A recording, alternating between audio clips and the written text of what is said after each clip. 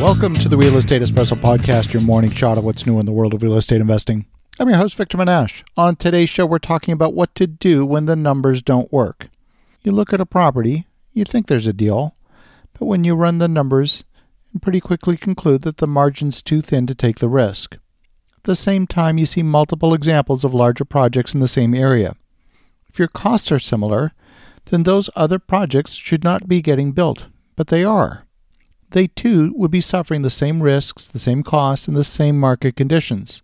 So what do you do when it seems that the projects in the same area are getting done and your virtually identical project doesn't make sense on paper?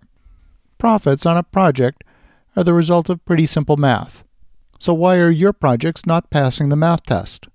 What do those other developers know that you don't? What are they doing differently? A profit is pretty simply the sale price minus expenses. And your expenses are pretty simple too. They're the cost of the land, the labor, materials, design, management, and the financing cost for the property and the inventory of materials. Are the other guys cutting corners? Are they negotiating deeper discounts? Are they getting access to lower cost financing? Are they bringing more equity and borrowing less money? Are they negotiating better hourly rates for the labor component? Well, the answer is yes to most of these except one. The bigger developers don't cut corners. They do negotiate, though. They make sure that their numbers work without cutting any corners. One of the biggest differences that I've noticed is that major developers tend to land bank. We've done this in a few markets with excellent results, and when you buy land at today's price, the land often appears too expensive to justify developing it. In some cases, the developer buys the land and just sits on it for a number of years. They also buy the land with equity and not debt. That way their holding cost is kept to a minimum. Fast forward another 5 or 10 years, and that land all of a sudden looks like it was bought really cheap. The most established developers get access to the lowest cost money.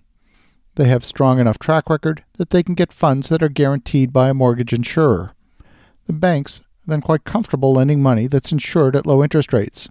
These loans convert from the construction loan to permanent financing at the same interest rate, and they're rate locked for the life of the loan. The only personal guarantee the developer needs to put in place is to guarantee completion. The larger developers focus on getting a flow of work. They get the best prices because they keep their people busy. They bring their subtrades a consistent amount of work. In exchange for that consistency, they get the best pricing. People who work in construction want one of two things. They either want to make a lot of money on a single job, or they want consistent income. They're willing to take less money in exchange for that consistency. The construction business is built on the same principles as most other businesses. Top of the list is managing cash flow. And if you don't have consistent work, then you don't have consistent cash flow. I've seen major builders negotiate some amazing pricing compared with the retail price for materials. You can count on discounts of 30 to 50% compared with the retail price for materials at the big box home improvement stores. And when it comes to materials, pricing of materials varies widely with volume. If you buy a truckload directly from the manufacturer, you can save about 15% compared with buying from a distributor. And if you're buying in volume from a distributor, you can expect a huge price break from them too if you order enough material. Job costing is an art form, and the larger builders have professional estimators whose job it is to source the right quantity of materials, to schedule the delivery, and get the lowest price.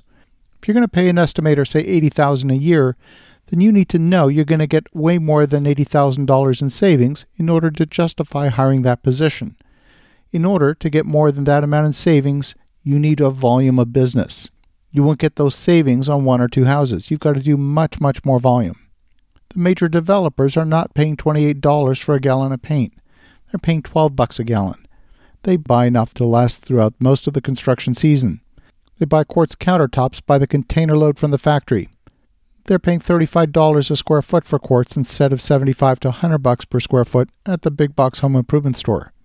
All of these little discounts add up over the course of a project. The big contractors, they're also the fastest.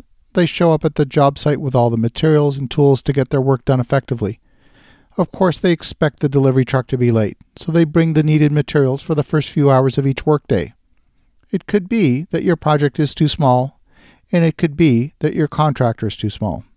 As you think about that, have an awesome rest of your day. Go make some great things happen. I'll talk to you again tomorrow.